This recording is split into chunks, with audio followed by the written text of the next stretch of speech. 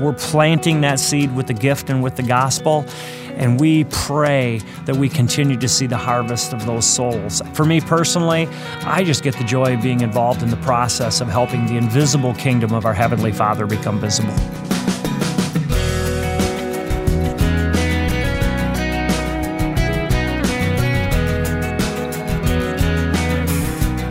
Wayne Shepherd, and today on First Person, you'll meet Jim Lyski, the president and CEO of Prison Fellowship, the organization founded by Chuck Colson. It was Chuck who started this Christmas outreach known as Angel Tree, and today that vision continues with Jim, whom you'll meet in a moment. If you join us regularly, you know that we also post each week's interview online for listening anytime it's convenient for you. You'll find today's interview and many others online at firstpersoninterview.com. You can also subscribe to us on iTunes and download the podcast. We'd also enjoy hearing from you on Facebook. You can leave comments and suggestions at facebook.com/firstpersoninterview. One of the amazing stories that followed the Watergate scandal of the 1970s was the spiritual conversion of Chuck Colson, who went on to found Prison Fellowship. Chuck also started Angel Tree, a great project that gives gifts at Christmas to the children of the incarcerated so they're not forgotten by their mom or dad who are behind bars. Well, today, I want you to meet Jim Lyski, who's carrying on that vision for both Prison Fellowship and Angel Tree. Now, Jim and I recently were in the studio together talking about Angel Tree, and we took a little extra time to spend with you here on First Person. And I found out that day that Jim grew up on a farm in Michigan. I loved growing up on the farm. I've often said that if I could have made a living at it, I'd probably stay there.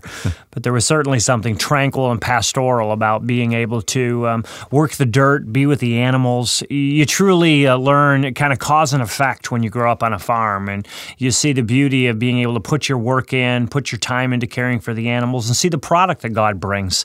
I learned everything really that I know about stewardship growing up on the farm and caring for God's creation. Yeah, that was in Michigan. It was. I grew up on a farm in Michigan. Although my dad was an auto worker, we lived on the farm itself, and it was a lot of hard work. Did you know that this is not how I want to spend my life, or was that your plan for your life at one point? Much like your dad, Wayne, my dad worked in a cement plant as an engineer up in northern Michigan, and it was a farm that was about 200 acres, and we certainly enjoyed being kids on the farm and growing up learning hard work, learning the value of hard work. But no, it was really something that I knew that I would end up in the ministry. I felt the calling actually very early in life. Yeah, my mom tells a really funny story. I was 9 years old, apparently. I don't remember it, but she shared it often. And I went up to the pastor of our church, and I told him that I wanted to be a pastor because I'd only have to work 1 day a week, and I could snowmobile the rest of the week, of course, being from northern Michigan. And, well, I knew I liked you for some reason, Jim. I really do. Well, she has reminded me several times that I certainly didn't have that 1 day a week thing accurate. So. Well, we both grew up in Michigan, and I love snowmobiling, and so we have a lot in common. So when did you come to Christ? And you grew up in a Christian home? I did, and my dad was always involved in church leadership, was a deacon and the chair of the deacon board for many, many years. Had a wonderful childhood, and my mom and dad knew Jesus, but they were never judgmental. They journeyed with us. It was, I think they knew grace-based parenting before the phrase actually happened. Mm-hmm. I was a senior in high school, and it was actually at a youth conference with Dawson McAllister. Oh, yeah. And Dawson McAllister gave the challenge, and I responded, and from that point on, I knew I was going to end up in full-time ministry. So coming to Christ as a teenager then, you didn't go through the typical crisis of making your parents' faith your own faith. It was your faith at that point. It was. And, if I look back, I can see that journey of kind of growing into that faith. But really as a teenager is when I owned it and really turned my life over to Christ and really knew that He was asking me to do full-time in vocational ministry. Mm-hmm. So did you go right to college and seminary then? Was that the track for you? I did. I went right to college and actually did my BA in 3 years because I knew I was headed to seminary. So I did a music degree and knew that would be very useful for me in ministry. I loved music. Boy, a pastor with a music degree. Yeah, well, those were the days where your first job was either in youth or music, right? So I kind of did, the associate pastor deal coming out of seminary and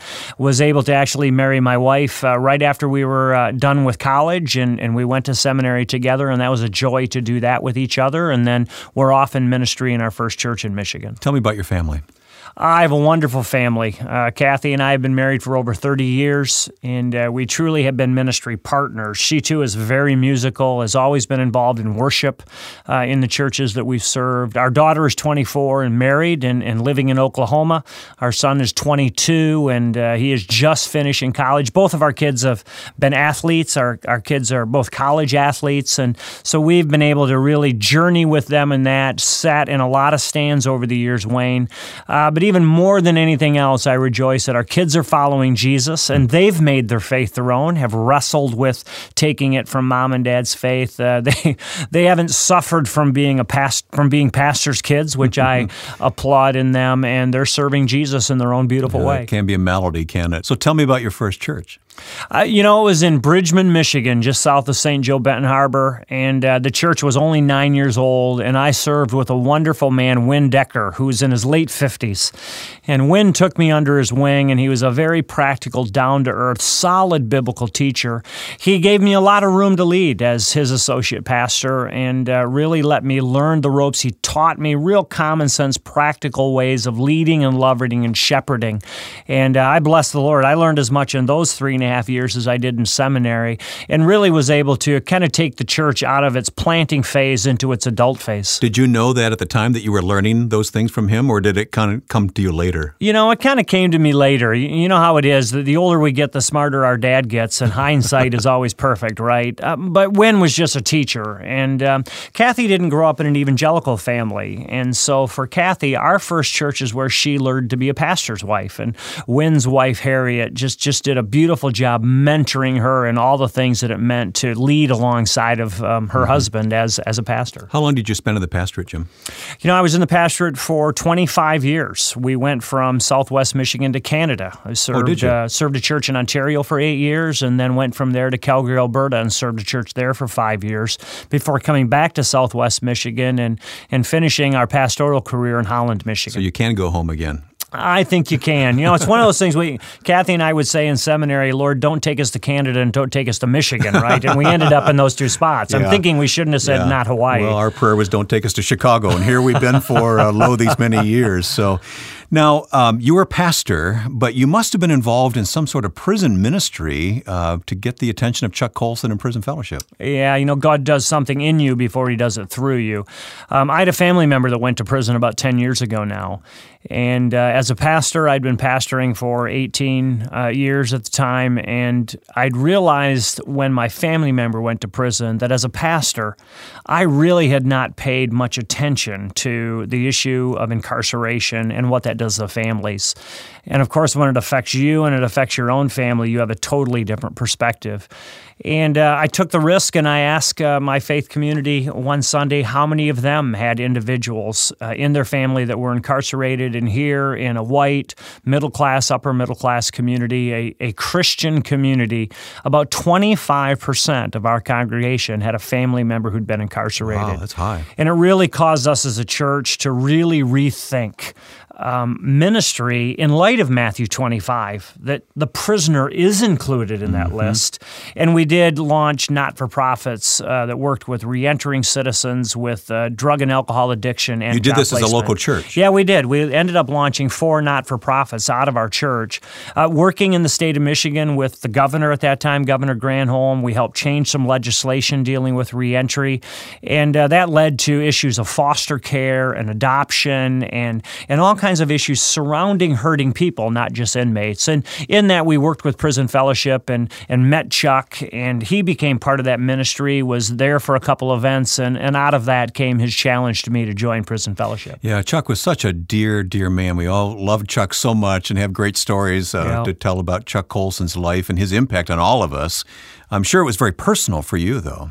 It was. I had the opportunity to have lunch with Chuck, to sit and talk to him, to hear his personal story, to see his eyes well up with tears when former inmates would line up to say thank you. Men and women that he never thought he'd impact because of his story and his life, but men who had done time in Michigan, who'd read his story, Born Again, and just lined up to shake hands and thank him for his life and his testimony.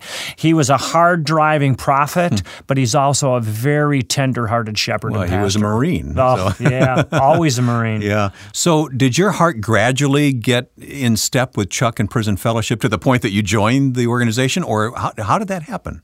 Really, with my family member, my heart got in step very quickly because of the pain working with my family members. When you're a pastor in a family, you are the family's pastor. And so working through my own grief and my own struggle and then helping my family members, I really felt a kinship to families who had a family member in prison. And then when I would go into the prisons, I would sense what Chuck told me later on that he sensed, that these were people of value. Mm-hmm. And here we are warehousing them and pushing them aside and literally forgetting about them in our culture. These individuals are created in the image of God. So when Chuck and I started talking, we really understood that I had a kindred spirit with him and a spirit that was like his that he'd carried for many years. But it had to be humbling then to eventually be chosen as CEO, along with Chuck Colson's being the founder of Prison Fellowship. Yeah, that was almost kind of surreal. When Chuck asked me to consider coming into this position, my first response was, no, I'm a pastor. I was very comfortable in my pastoral life, but Chuck had a wonderful way also of challenging people to consider what God wanted them to do. Coming up, we'll learn all about Angel Tree from today's guest, Jim Lyski, here on First Person.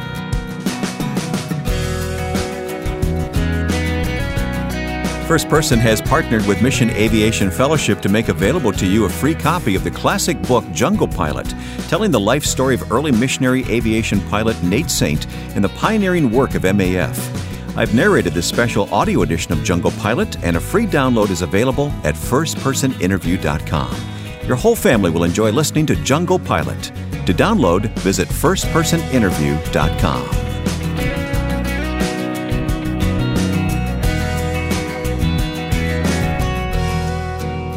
My guest today is Jim Lyski, who is CEO of Prison Fellowship. Most of us associate Prison Fellowship with the name of Charles Colson.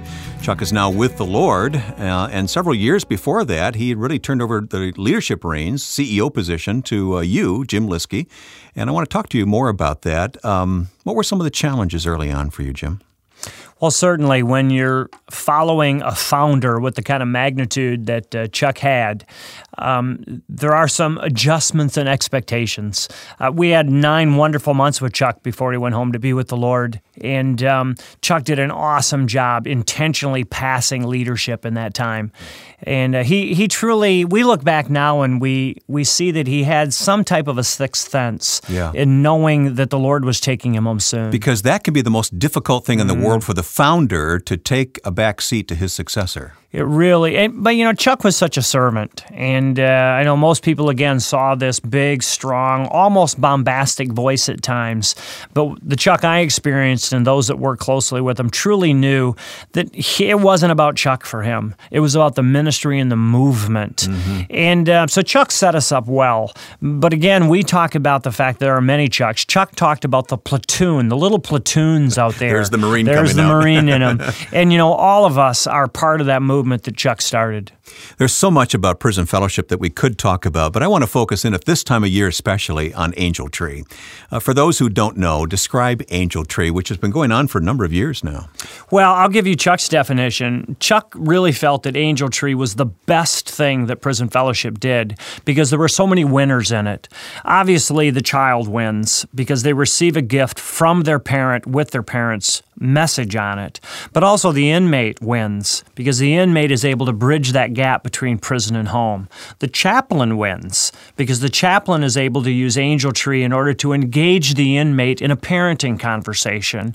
And really, the local church wins because the local church is the one who gets to deliver the gift in their zip code and say to this family, hey, we love you. Would you come and join us at church? It's the best first step of doing some type of reentry ministry because when the inmate comes home, you bet that they're going to attend that church that cared for their family. And so it is something that we do. It's not just once a year. It starts at Christmas and it goes throughout the year because of the great local churches that partner with us. So you have camping programs, et cetera, for the kids whose mom or dad is in prison. Thousands of kids every summer go to Angel Tree camps. And I was just at one in Hawaii, of all places, but 170 children attended camp, and there were 365 volunteers. 200 of them were ex-offenders who've come to Christ. And these men worked all the background logistics. They were servants, making sure the tents were set up and the food was ready. And when the time was right, they came up on the platform and asked for the forgiveness of the children on behalf of their parents still in prison. And those children having the ability to give up and give away and get rid of that bitterness and that anger, to start their journey of healing. It was so beautiful to see it happen. Angel Tree Mentoring is happening around the country. We partner with a multitude of organizations, tutoring all kinds of things to help these kids recover from the mistake of their parents, not the mistake of the child. Right. The kids are innocent. They are. It's mom and dad who are in prison. All right, I want to go deeper on the Christmas Project, Angel Tree, in just a moment, but give me the numbers. They're overwhelming. How many kids are affected in this way? They're almost hidden from us in many ways, aren't they? 2.7 million children in America have an incarcerated parent in prison or jail. And the statistics show us that 50 to 70% of those children will end up incarcerated themselves. It truly is a tsunami that's coming behind what's happening in our prisons in America. We see juvenile detention numbers going up all over the country, and it's coming out of this bitterness and anger. I can't imagine. I have some individuals in my family who can and are living it, but I can't imagine what it's like to go to school and be the child who has an incarcerated parent. And I certainly can't imagine what it's like to be the child that goes back to school in January, hears all the other kids hearing what their dad or mom got them for Christmas. Wow. But you have to hide. And that's really it, Wayne. That's why we don't know the 2.7 million, because the children and the caregivers hide. It's filled with shame. Okay, so Angel Tree works this way. Donations come in, and volunteers then purchase the gifts. How do they find out what the kid wants?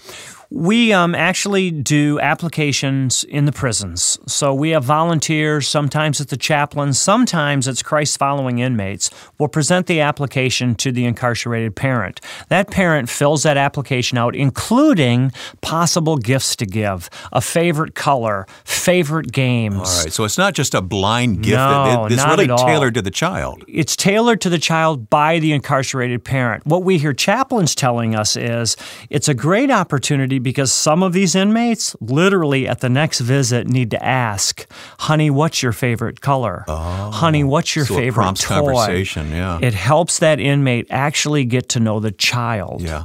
And when the gift is given, it's given to the child in the name of the parent who's incarcerated. Yes, in the name of the parent. And we vet the applications, and we actually call the caregivers to make sure a gift from the inmate is a good thing.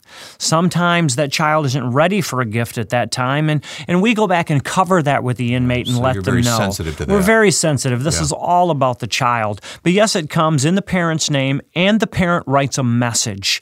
And I'll tell you, Wayne, if you are part of reading a message to a child, which we ask the volunteers to read the message to the child, take your Kleenex, because most of them are going to take your heart right out of your chest. So you need people to donate. We do. You need volunteers.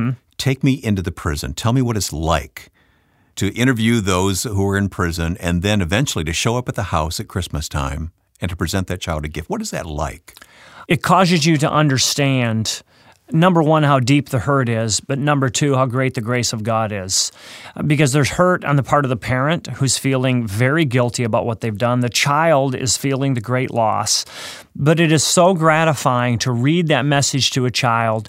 Oftentimes, kind of the young adolescent boys will actually tear up, feeling the love of their father. The little girls tend to dance and jump up and down, right? They're just so excited that daddy has given them a gift. The little boys, they oftentimes know it's going to be some toy, and you know how boys like to roughhouse, and they may remember that roughhousing with their dad. But sometimes, Wayne, it's a child who's never met their father or their mother. can imagine. A child whose mother or father went to prison before they were either old enough to know them, or sometimes in the case of a dad, a child who still wasn't born yet. So this is an introduction of a child to a parent, an introduction to the individual they haven't met yet. And you have plenty of evidence that in the end, this does heal those relationships and bonds that incarcerated parent with the child so that when they are released from prison, there's something to build on. We have volumes of stories, literally. Just today, I was with a man who's now doing ministry to the incarcerated and those returning. He did time, and he was dropping me off here at the studio, and he told me the story of his 2 kids being Angel Tree kids, and I didn't know that. But his son and daughter received Angel Tree gifts. His comment to me, quote, "Angel Tree kept the bridge built between myself and my kids. Can you please tell people thank you for doing that?" You know, if you put yourself in the place of that man or woman who's in prison, separated from their family, that's got to be the greatest pain of all, I would think. Well, you feel a double failure. Not only did you break the law, but now every year at Christmas and on birthdays, you're reminded you're the parent who's not there. You're the parent whose child has to come and talk to you through the glass. You're the parent whose child needs to go through a metal detector before they can come and give you a hug. Anything we can do to help alleviate that guilt lessens the reentry process and gives that child and that parent a greater opportunity to get connected, stay connected, and have a healthy relationship after prison. Jim, it's only a couple of weeks until Christmas. Is it too late to get involved this year? It is not. 1-855-50-ANGEL is the number your listeners can call to engage in really helping present the gift and the gospel, Wayne. That's very important. Yeah, tell me about that. We present the gospel with the present. That's where restoration comes from, is the hope that we have in Jesus Christ. You know, that's the only way a child is going to forgive a parent for this kind of pain. That child is not going to find inside their humanness the ability to say, I forgive you. They're only going to find that in a relationship with Jesus Christ and then being able to extend the grace they felt to their parent. And when we present that gospel, we have a partner called One Hope that provides the gospel in an age-appropriate form that we present to that child. Oftentimes, Wayne, we hear stories where the young kids will take that gospel booklet and they'll present that back to their imprisoned parent as a Christmas gift to them in January and February. And we even have stories of unsaved inmates who signed their kids up for Angel Tree, who came to Christ because their kids brought them the gospel message that they'd received. And then we get thank you notes of how the child led the parent in prison to Christ. Give me the number again, Jim. 1-855-50-ANGEL. Help us deliver these gifts to the kids. And of course, we will put links to Angel Tree on our website for this program, and I'll mention that at the end of the program here today. What does this mean to you personally? I guess we talked about growing up on a farm, and there's just that very simple principle that you prepare the soil, you plant the seed, you wait for God to do His thing, and then you reap the harvest. Really, when I look at Angel Tree, we're preparing the soil by taking the gospel to the inmate.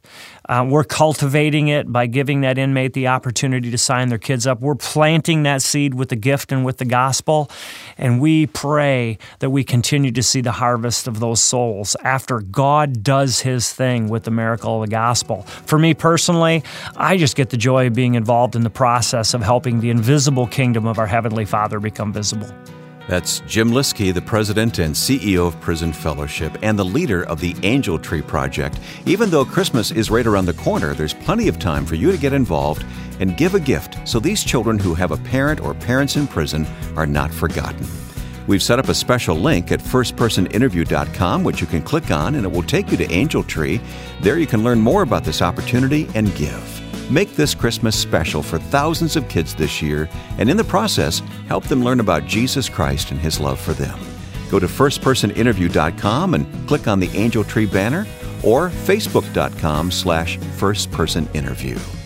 Next week, we'll close out the year with a look back at 2014 with highlights of first-person interviews you've heard. That's next time on First Person. Now, with thanks to my friend and producer Joe Carlson, I'm Wayne Shepherd. We'll see you next week for First Person.